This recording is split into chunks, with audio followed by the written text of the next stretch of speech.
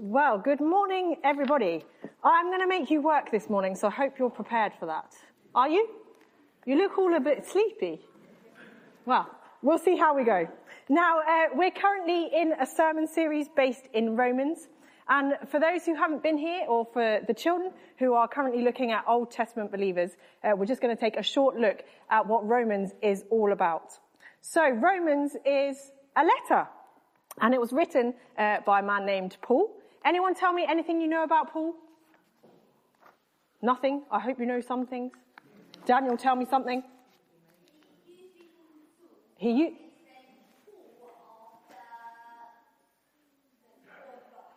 Excellent. So he used to be called Saul, and then he had a transforming encounter, and now he is known as Paul. Theo, anything else we know about Paul? Was he a tent maker? Yes, he was a tent maker. Yes, he did go and make tents. Excellent. Anything else we know about Paul? Any of the adults know anything? He had his vision on the road to Damascus. Excellent. Anything else? Brilliant. Okay. Now, Romans explains the gospel of Jesus, and we're going to have a look at that this morning. Now, before we get to looking at Romans 8, verses 1 to 4, hopefully on your way in, you were all given a piece of paper. Yes? Wave it at me if you've got one. And a pencil or a pen. Yes? Excellent.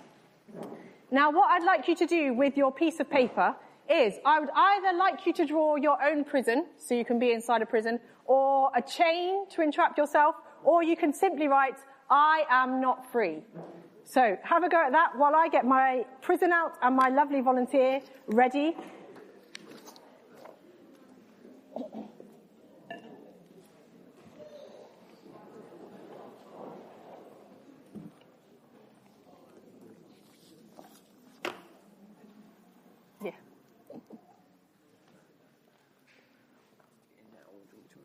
No, I'll move it first. I'll trap you in a minute.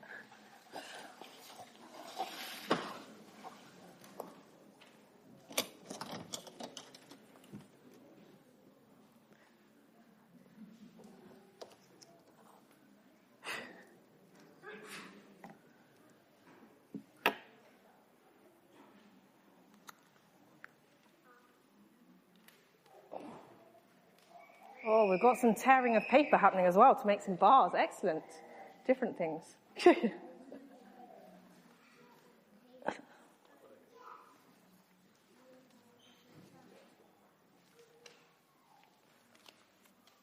How are we getting on? Are we there?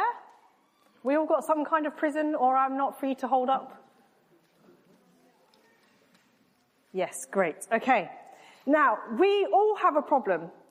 And our problem is that we are all sinners. No matter how good or how bad we think we are all sinners. We all sin and we all say, shove off God, I'm in charge, no to your rule. And our sin means that we can't have a right relationship with God. It separates us from God now and for eternity. It means that we stand guilty before God. It means that we are not free. Now, I've got a lovely willing volunteer this morning who's willing to be trapped in, maybe not so willing. Very willing. Very willing. We're going to trap John this morning. Yay. Oh, this is quite fun.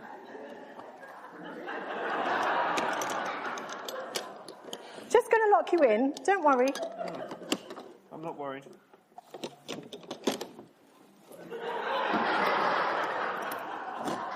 That's easier.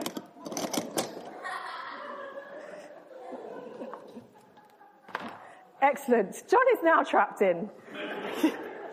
So this is like us. We are trapped in our sin. We might think that we're free. Can you run around saying, I am free. You are free. You didn't lock it there. Am I locked in yet? Oh, I did it the wrong way round. Hold on. Oh, you did. Can't get the staff. No, you can't get. Oh, now you really are trapped. Terribly sorry, John. But that's it now. You're in there forever. Okay. Like eating lunch and things, isn't it? Okay. Better? I think you're in now. Excellent. Okay. So we all think we're free, but actually we're completely trapped by our sin. And as Paul says in Romans 8, verse 2, we are under the law of sin and death. We might think that we can be free ourselves by being a good person. Or we might think that by following God's commands, we will be free. But Paul reminds us that the law is powerless to free us. So we've got a law key. Try and get yourself out from that side. From this side. Oh. John's got a lock inside. Yeah, I've got a lock. Oh, you're still shoving. What are you doing to my lovely contraption? Sorry. I'm trying to find the lock. No, I can't do it. This is the wrong key. It doesn't fit. That's the wrong key, is it? It doesn't fit. Are you sure? Well, it's for sure. Yeah. Okay, well, there we go. You can't have the other one, no. The law is utterly powerless to free us. In fact, the law showed us just how much we needed saving and how sinful we actually are. It couldn't ever make us right with God. But the good news is that that's not the end of the story, because Romans 8 tells us that through Christ Jesus, the law of the Spirit who gives life has set you free from the law of sin and death.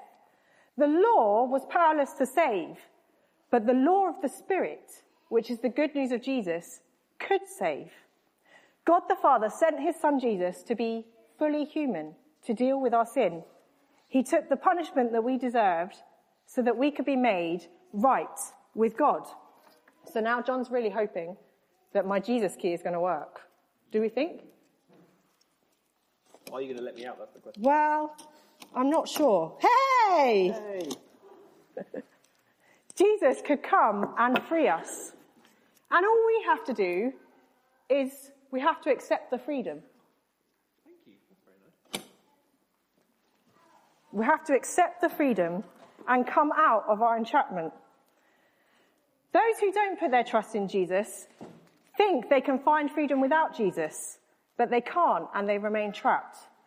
But those who put their trust in Jesus are given a new life, a new status before God. They're no longer guilty. And the good news doesn't stop there. We know that from what Paul wrote in Romans 7 and from our experience of the Christian life, that even once we get this new life, this new identity, we can still feel the same pull towards sin. We want to go back in our prison. We want to try and carry it around with us. But Paul reminds us that our new position as people in Christ is that we are no longer condemned. Verse 1 says, "There is now no condemnation for those who are in Christ Jesus." We don't need to live our lives afraid that when we do mess up and we get it wrong, God will condemn us again. He'll put us back in the prison. It's all been dealt with. Our entrapment is over. We've been made right with God now and forever. We don't move out from the punishment just for a while, thinking he's going to return. It doesn't exist anymore because Jesus has dealt with it and taken our punishment. So John, now you get the joy of destroying the prison. And everyone else, you can destroy your prisons. Right to get destroyed? Yes. Really? Yeah. Yeah, all right.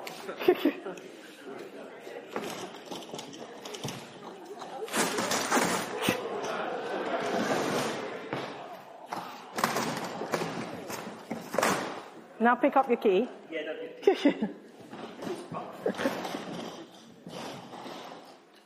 Excellent. Well done. I'll take the key. Thanks. So, what a relief and what a joy that it doesn't rely on us, but it relies on Jesus. We are free.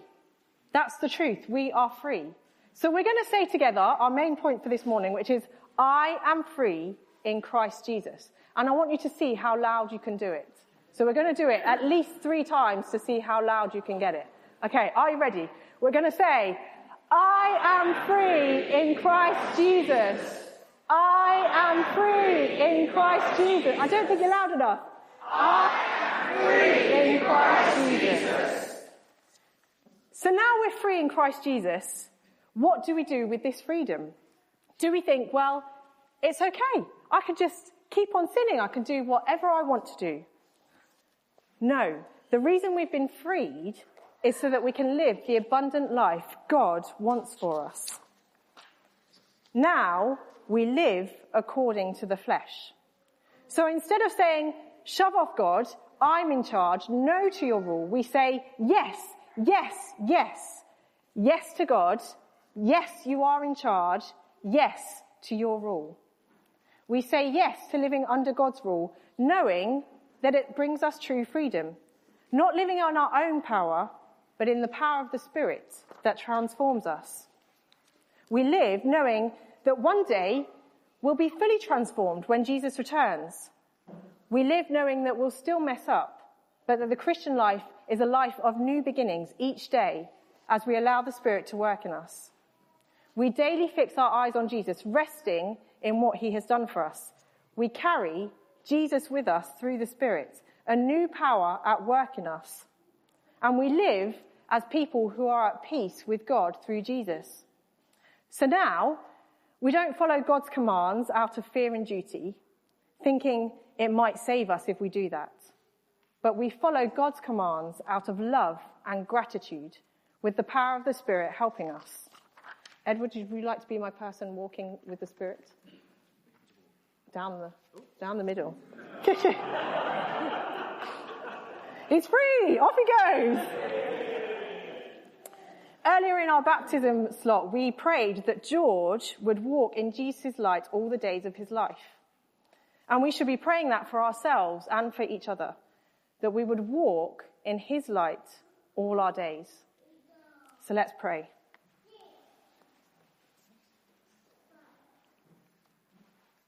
Father God, thank you for loving us. Thank you for sending your son Jesus to set us free from sin. Thank you that we are now free to live for you. We pray that you would help us to depend on your Spirit every day, and that we would fully rely on what Christ has done for us. Amen.